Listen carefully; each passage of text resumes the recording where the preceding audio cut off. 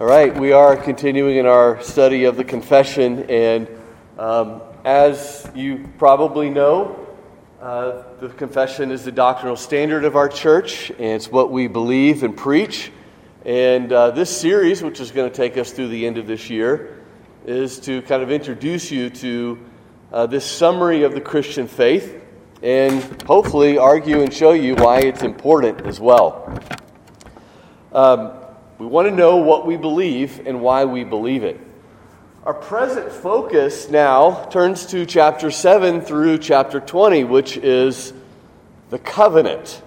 It's a new section of our confession. If you'll remember previously, we began with the first principles. And the first principle is the basis upon which all theology is built. Remember Scripture in chapter 1. And the doctrine of God in chapter 2 and chapter 3, and creation in chapter 4, 5, and 6. Well, now the next section of the confession turns to the idea of the covenant.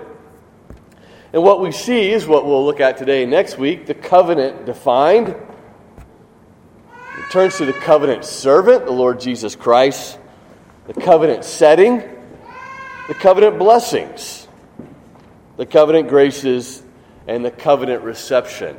So this is the structure of our confession in this next major section. And I'm going to return to that in just a moment and consider why this is. But I just want to lay out, at least for you today, what's going to be our outline, or the things that we will consider today, which is in paragraph 1 and 2 of chapter 7. I'm going to start with an introduction, but we're going to see the necessity of covenant, and we're going to see the complication of sin as well. So that's what we're going to look at today. Covenant, why it's important, why it's necessary, and what sin kind of brings to the table before next week we'll look at, obviously, God's answer to sin in relation to the covenant. So let me start. Always start by polling the congregation, right? It's the easiest way to go. Why do you think is the bulk of the confession categorized under the idea of covenant?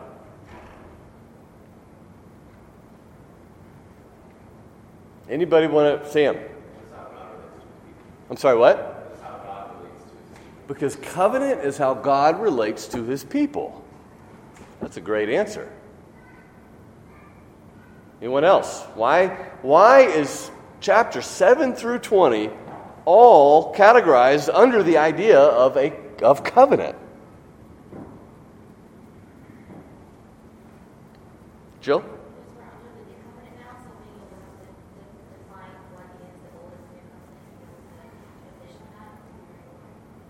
Yes, so we have an old covenant, which makes up the Old Testament, and then, as Jill said, we have our salvation is described in terms under the new covenant. This is the cup of the new covenant in my blood. Cody? Yeah, kind of along those lines. It ties our categories of salvation, of the church, to like redemptive history. So God acting in history to institute the church, to bring about salvation. There's a history behind these things. Like our salvation doesn't happen in a vacuum. Yeah. Our salvation doesn't happen in a vacuum. There is a structure. There is an order to it. There is a category, for lack of a better term. So the confession recognizes this, and that's why great answers for why the bulk of the confession is categorized under covenant. Let me give you a couple of things. I'm building off of what was already said. Covenant gives us the big picture of Scripture. As was already said, we know that the Old Testament is categorized under the Old Covenant. Paul himself speaks of this at length in the New Testament. The Old Covenant contrasting with the New Covenant. We know that when Jesus came, He said, "This is the cup of the new covenant in my blood." We know that the Old Testament prophesied of the new covenant. So our salvation, our understanding of God's purposes in the world, are categorized by Scripture itself under the terms of covenant. The word covenant appears over 300 times in Scripture. I would say that the idea of covenant is the concept of it appears even more than that. I mean, we know, just on the surface of things that God made a covenant with Adam, although that's disputed. But we know He made a covenant with Noah. We know He made a covenant with Abraham. We know He made a covenant through Moses. We know He made a covenant with David. We know the Lord Jesus Christ made a covenant with His people. It's kind of important to understand the idea of covenant. Gives us the big picture of Scripture. I'd also say that covenant shows us the purpose and goal of creation and redemptive history. When God speaks and He reveals Himself and His purposes, He speaks through the terms of a covenant. So we want to know these things. We got to look at the idea of a covenant. This is His vessel for communicating to the world, revelation of His purposes in creation and redemption. And another way I like to speak of it, it's popular around here because the covenant students and relationships and all that. But covenant gives us the DTR between God and His creatures. Define the relationship. Right? I like you, you like me, but what is this? Is this going somewhere? Maybe you've heard the phrase, it's not religion, but it's a relationship. Okay. Well, what is the nature of that relationship? Are we friends? Are we buddies? Are we more than friends? Are we colleagues? Are we co-workers? Are we citizens? That's why we talk about the covenant membership. The covenant membership, our terms of membership, define our relationship to one another. We're not just a bunch of Christians that come in here that have no relation to one another. That's why marriage is described as a covenant as well. It's not just two people who love each other, who want to live together, who want to start a family together. It's not just two people who can put up with one another. Marriage covenant, the covenant defines, it gives parameter, structure, definition to the nature of the relationship. And so what we see in Scripture is that the way in which God has chosen to relate to us is by way of covenant. That's His chosen means to relate to us. I often say, God doesn't just shout from the heavens and just expect us to just, okay, God, we know it. We've heard, you've told us. But that God stoops because of our weakness. So He gives us things like covenant signs, like a rainbow. I'm not going to flood the earth again, but I'm going to show you. He gives us Abraham covenant signs, like circumcision. He gives us the cup of the new covenant. And the bread of life. These things serve to strengthen and assure us of His love, but it also helps define our duties and responsibilities and relationships and punishment and reward as well. The day you eat is the day you die. That's a covenantal stipulation. Believe on the Lord Jesus Christ and you shall be saved. That's a covenantal structure, commandment, obligation, call, duty, responsibility, all of those things. So, covenant is a means by which we know we can expect certain things from God. Defines the relationship. Does that make sense? I know it's cold in here and you're distracted, but I want to make sure that we understand that covenant is the terms by which we know how God will act. He's bound Himself to us in that way, and vice versa.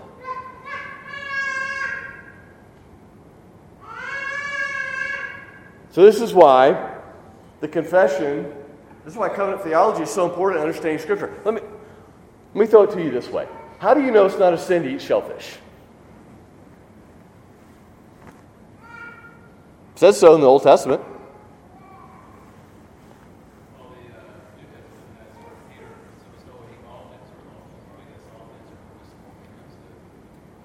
That's a great answer. Maybe I'll have to refine that to answer back to Mark's very obvious answer the New Testament tells us. What about things the New Testament does not specifically speak of? It says in the Old Testament that you don't sow two kinds of seed. It says in the Old Testament that you don't wear two types of garments. It tells men in the Old Testament not to shave in certain places and wear their... How do we know that's not a sin? Because we understand the covenant. What covenant are we under? We're not under the Old Covenant. The New Testament tells us it's obsolete. It's passing away. It's done. It's over. We're under the New Covenant. So we look to the terms of the New Covenant to understand how we are called to live and how we are called to act. That's why we're Baptists, but I'll get into that later. So that's another day. Covenant of circumcision does not define who is in and outside the church. We look to the terms of the New Covenant to understand that. So it's so important. You can't just say, well, there's a verse that says in the New Testament that we don't have to obey that. That's not enough because there's too many laws in the Old Testament for you to do that with that aren't mentioned in the New Testament. If you don't understand the idea of covenant, you're not going to understand the Christian life. You're not going to understand law and gospel. So the covenant's important. All right. Any questions or comments on that? Let's turn then to of God's covenant. And I want you to think a little bit about what's happening as a whole in this confession. We just looked at sinful humanity in chapter 6. The confession is moving now in chapter 7 to salvation and the means by which salvation is accomplished. Right? Scripture, God, creation, sin. Oh no. So now we get what happens in relation to sin. Well, redemption. And the confession goes on to speak about the covenant of grace that comes in light of the fall and sinful humanity. So, we come to our second point. That was my introduction. Why covenant's important. Now let's think about the necessity of the covenant. London Baptist Confession, chapter 7, paragraph 1 says, "The distance between God and the creature is so great that although reasonable creatures do owe obedience to Him as their Creator, yet they can never have obtained the reward of life but by some voluntary condescension on God's part, which He's been pleased to express by way of covenant."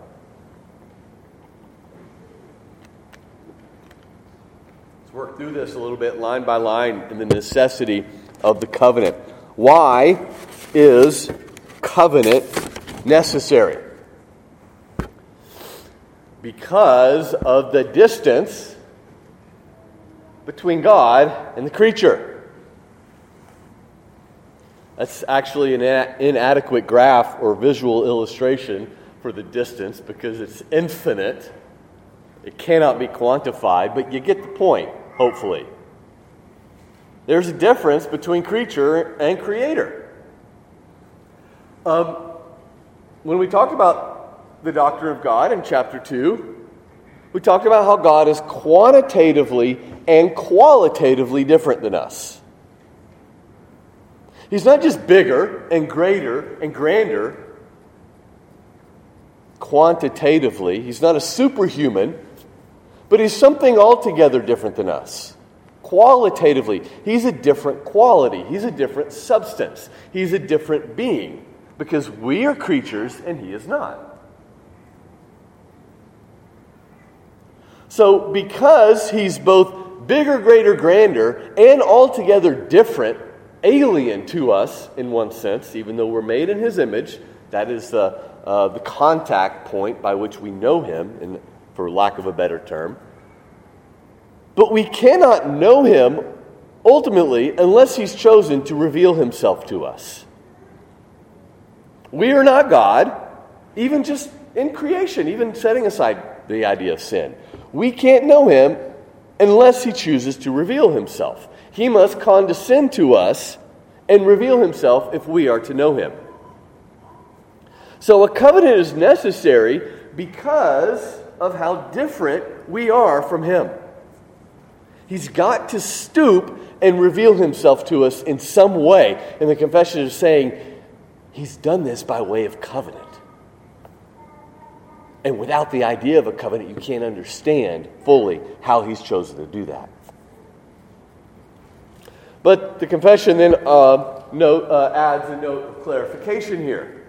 It wants to make sure that we know exactly what they're arguing so that we understand and we don't jump to false assumptions. It says here, okay, just to be clear, we owe God obedience regardless. He is creator, we are creatures. All creatures owe him obedience simply because God created us. It's pretty obvious. A creature owes obedience to his creator.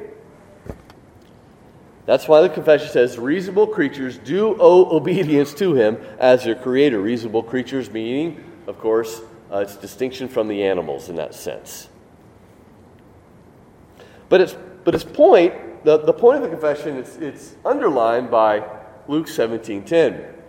This is where Jesus tells his disciples, when you have done all that you were commanded, say, we are unworthy servants, we have only done what is our duty. Again, the point being that it is our duty to owe obedience to our Creator. And that obedience is not in itself meritorious. Am I saying that right? Meritorious. It does not merit anything. This is important. You understand, right? That God doesn't owe us anything? That's what it's saying. God doesn't owe you anything. He is the Creator. He doesn't owe you eternal life, even apart from sin. Mark? Is this why it's so hard to believe that we have the power to choose our salvation? Yes. Yes. And this is the foundation of that argument. Absolutely. Yeah, we're going to see that in the next paragraph. But Mark said, is this one reason why it's so hard to accept the reality that we can't just choose our salvation? Yeah, but you know that is true in the context of sin, but it's also true in the context of just being a creature as well.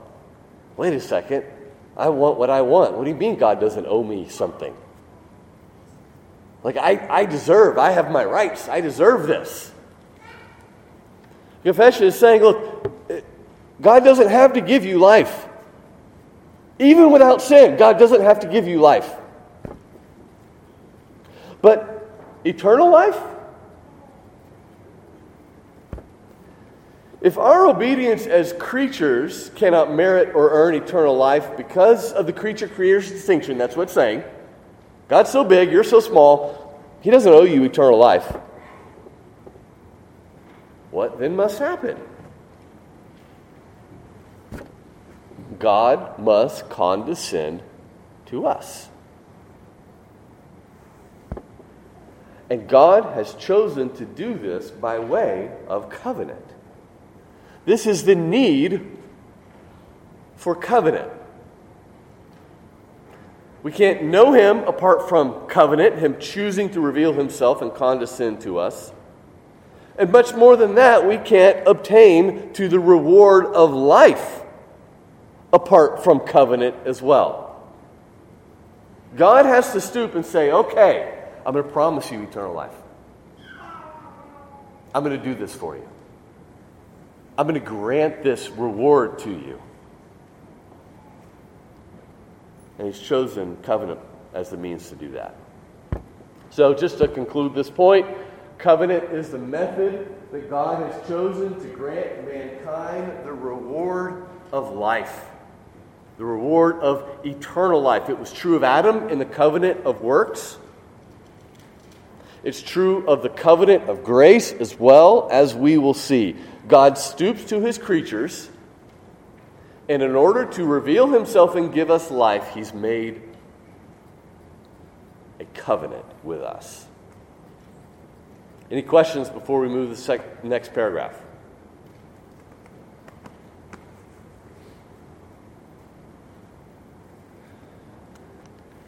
Let me throw this out to you. What's the difference between covenant theology and dispensational theology at this point?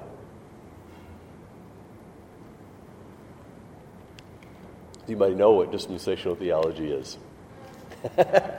Chris is like, no. I mean, God works in different ways and different times. Yes, dispensationalism, instead of looking at the covenants, they look at various dispensations of how God deals with his creatures. It's similar, but they determine, like, for example, is it okay to eat shellfish or not, based upon kind of the dispensation of history that we are in, rather than defining it strictly by terms of a covenant. And one of the problems with that is that they refuse to recognize covenants that aren't explicitly named covenants in the Scripture. So dispensationalism would reject the idea of a covenant of works and covenant of grace. I don't have time to go into all those arguments here, but we know from Scripture itself that, for example, we read the narrative of God making a covenant with David in 1st and 2nd Samuel, and yet the word covenant isn't used, and yet later in Scripture it's referred to as a covenant. If the concept is there, we know a covenant is there. We can look at Adam in the garden and we can see clearly a covenant is there. Do this and live. Don't do this and die. Or I should say, eat and die. Do not eat and live. It's the promise, the stipulations before him. So, in that sense, dispensationalism, I think, falls into some pitfalls by trying to define our relationship with God outside the terms of a covenant, rather than looking at God's promises and the oaths that he has made and the signs that he has given to give us our understanding of how he deals with us and what he expects of us and what he's promised us. Can I ask a question or make a observation? Yeah. So I agree with everything you're saying. I think it's wonderful.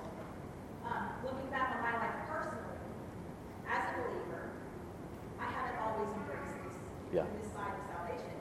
I still sometimes think, well, God, I have held my end of the bargain, which I really haven't. Yeah. But still, then why do you allow this to happen to me? I know you preach your judgment, but we need to keep being reminded of this. Yeah, absolutely. And, oh man, that's such a big can of worms. One way of putting it, it might make you feel a little uncomfortable, is that we have no special claim on common grace as Christians. The terms of our covenant are forgiveness of sins, the gift of the Spirit, new heart, right? Remade, and eternal life. The terms of the new covenant are all spiritual. And so when bad things happen in our life, or the health and wealth gospel, for example, we tend to think, I'm God's special child. Why is this happening? I love him. I believe in him. I serve him. This shouldn't be happening. And we're misunderstanding the terms of the covenant. The terms of common grace, the common grace covenant, are equal among all people. God's common grace falls upon all people equally as he wills, where he essentially, now I'm drawing a blank. Common grace in which he preserves the world for the building of his church and the accomplishing of his purposes. So we can look at a rank unbeliever and say they have God's common grace too. We can see militant atheists, people who hate God, make lots of money and enjoy great things in life and live long lives. And we're like, but they're evil. They hate God. Well, they're under common grace just like we are.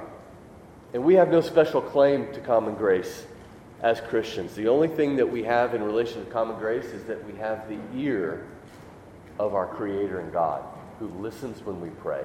Lord, I'm suffering in common grace. I'm sick. I'm broke, I'm whatever. We have the promise that he hears us and will answer, but we can't appeal to the covenant and say, you must heal me. Like we can say, Lord, I've sinned, I confess, you must forgive me. I know that's strong language. He's faithful and just to forgive us. He's bound himself that when we call upon him to forgive our sins, and we can, in a sense, demand that. Again, I use that reverently and carefully, but on the basis of Christ, that's been paid for. You've promised to forgive, and he will do it. We can't do that regarding common grace. Great question. Chapter 7, paragraph 3, last point. The complication of sin. Moreover, man having brought himself under the curse of the law by his fall, it pleased the Lord to make a covenant of grace wherein he freely offereth unto sinners life and salvation by Jesus Christ, requiring of them faith in him that they may be saved, and promising to give unto all those who are ordained unto eternal life his Holy Spirit to make them willing and able to believe. So we see that the covenant is necessary just because creature-creator distinction. But now sin enters the equation. What does that mean? That throws a wrench in the whole idea, doesn't it? That's what the confession is recognizing here. That's what the term moreover means, the first word of paragraph 2.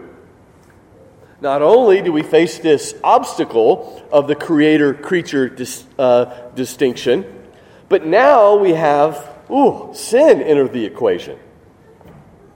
Now we're really in need of a condescending God. Now we're just not a creature or a subject, but we are a rebellious subject. And the confession is recognizing here that, and it goes back to the previous chapter, that man cannot recover himself from his fall, after the fall. There's no other way, since we've brought ourselves under a curse being covenantal language. Hey, that's why we know there's a covenant of works in the garden with Adam. Curse is covenantal language. We see that later in the Old Testament. We see it in the New Testament as well. If Adam is said to be cursed, that means he's cursed according to the terms of the covenant. Man cannot recover himself.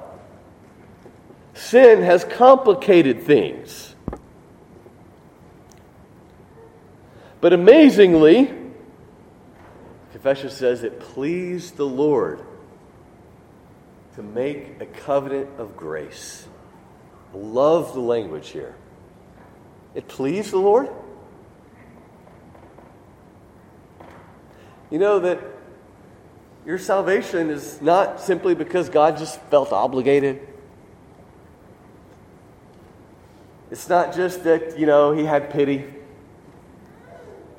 although he did. It's not just for this or for that. It pleased him. It brought him joy in that sense, to use creaturely terms. It made him happy to make a covenant of grace with. And you hear that, and you're like, oh, that's special, but think about what the confession just said. Chapter 6 about sin. When we raise a high hand to God and say, I'm going to live my own life. I'm going to do my own thing. I don't care what you say. I don't care that I'm a creature and you're the creator.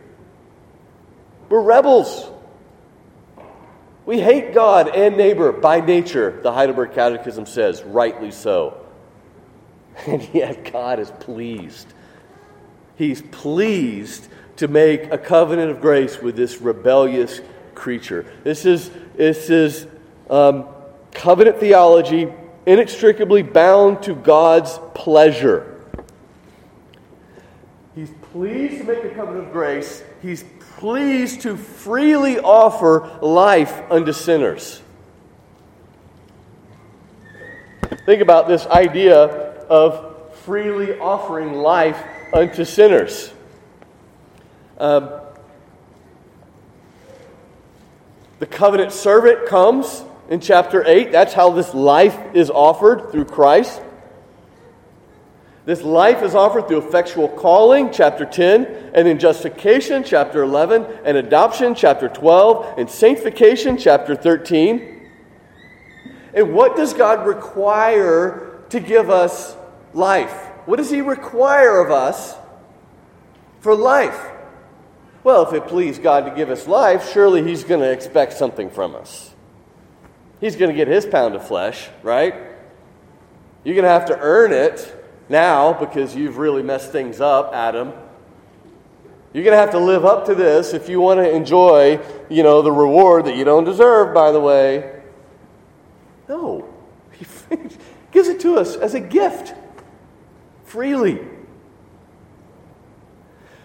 The gift of life is given to us apart from merit, apart from works, apart from our efforts, apart from our accomplishments, apart from our wisdom, apart from our will. This is how different it is from Adam. Adam was given the reward of life, but he was under terms of obedience to that. He had, in that sense, to earn life, which, of course, how God deals with Adam in the garden is how God deals with His Son Christ. That's why Jesus retraces the steps of Adam. He faces the temptation of Satan, right? He exercises prophet, priest, and king, which is what Adam failed to do, right? So the God's dealing with Adam teaches us about God's dealing with Christ and vice versa. But with us, as a covenant of grace, life is freely offered, not of works, but He requires of us simply faith. Faith. These are themes and ideas that the confession is going to pick up on in later chapters. It's laying the groundwork right here. That's how it all fits together under this idea of covenant. Salvation. Covenant. We can't save ourselves.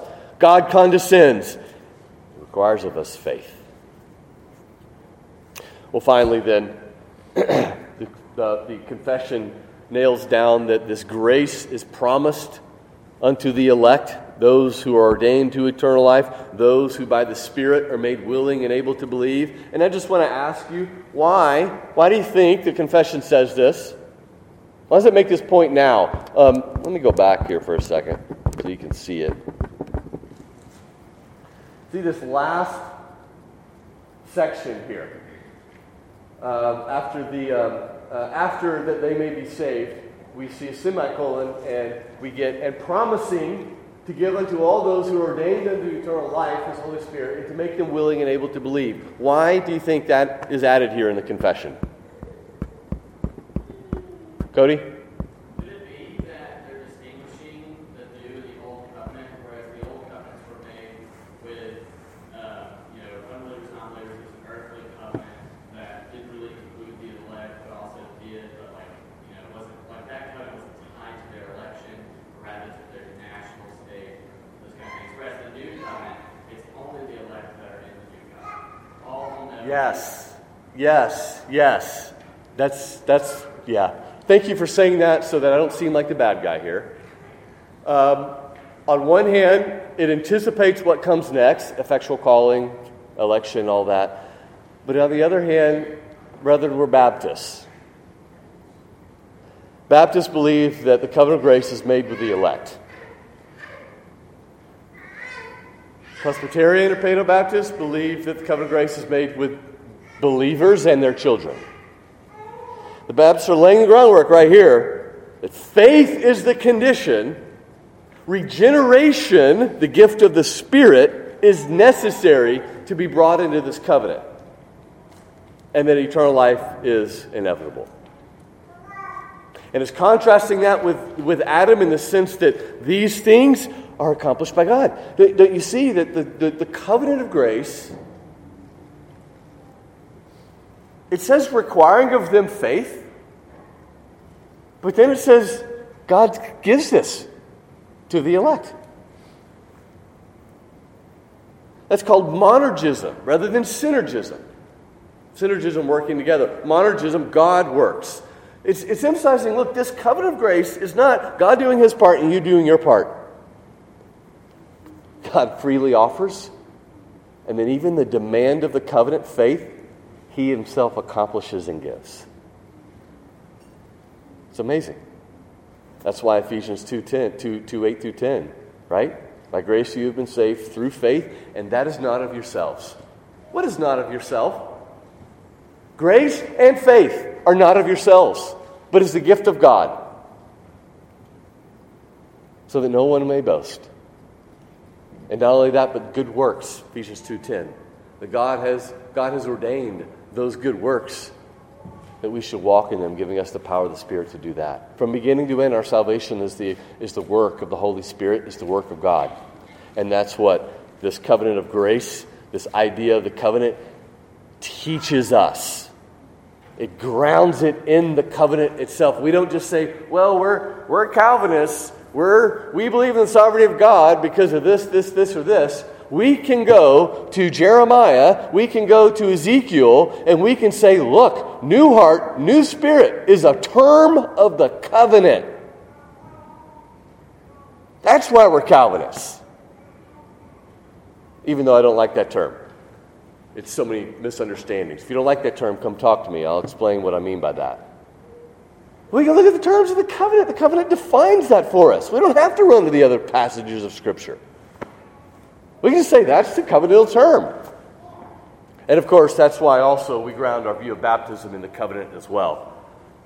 The idea that the new covenant promises new heart and new spirit, profession of faith. And that is those who are to be accounted as members of the covenant. So, covenant is the biblical structure, or the structure that God has chosen to reveal himself and define the relationship between God and his people. And we can always know where we stand by looking at the terms of the covenant. We don't have to guess. We don't have to wonder. We don't have to think about what are our obligations, what are our duties. All we got to do, just like a marriage. In marriage, what are the terms of the covenant of marriage? Well, in sickness and in health.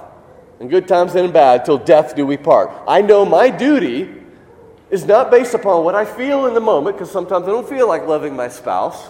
I know my duty is that I can't run off and join myself to another. I know my duty is to care and love for my spouse because the terms of the covenant, even when I don't feel like it, even when things in my life are falling apart, the terms of the covenant define that relationship. The ups and downs of the Christian life are defined as well by the relationship detailed in the covenant. It's necessary because of sin. It's condescending from God out of his pleasing. It pleased him. It's gracious and it's effectual. God will accomplish what he has promised. I actually got through all that. We do have 3 minutes if there wants to be any questions or comments or feedback or rebuttals.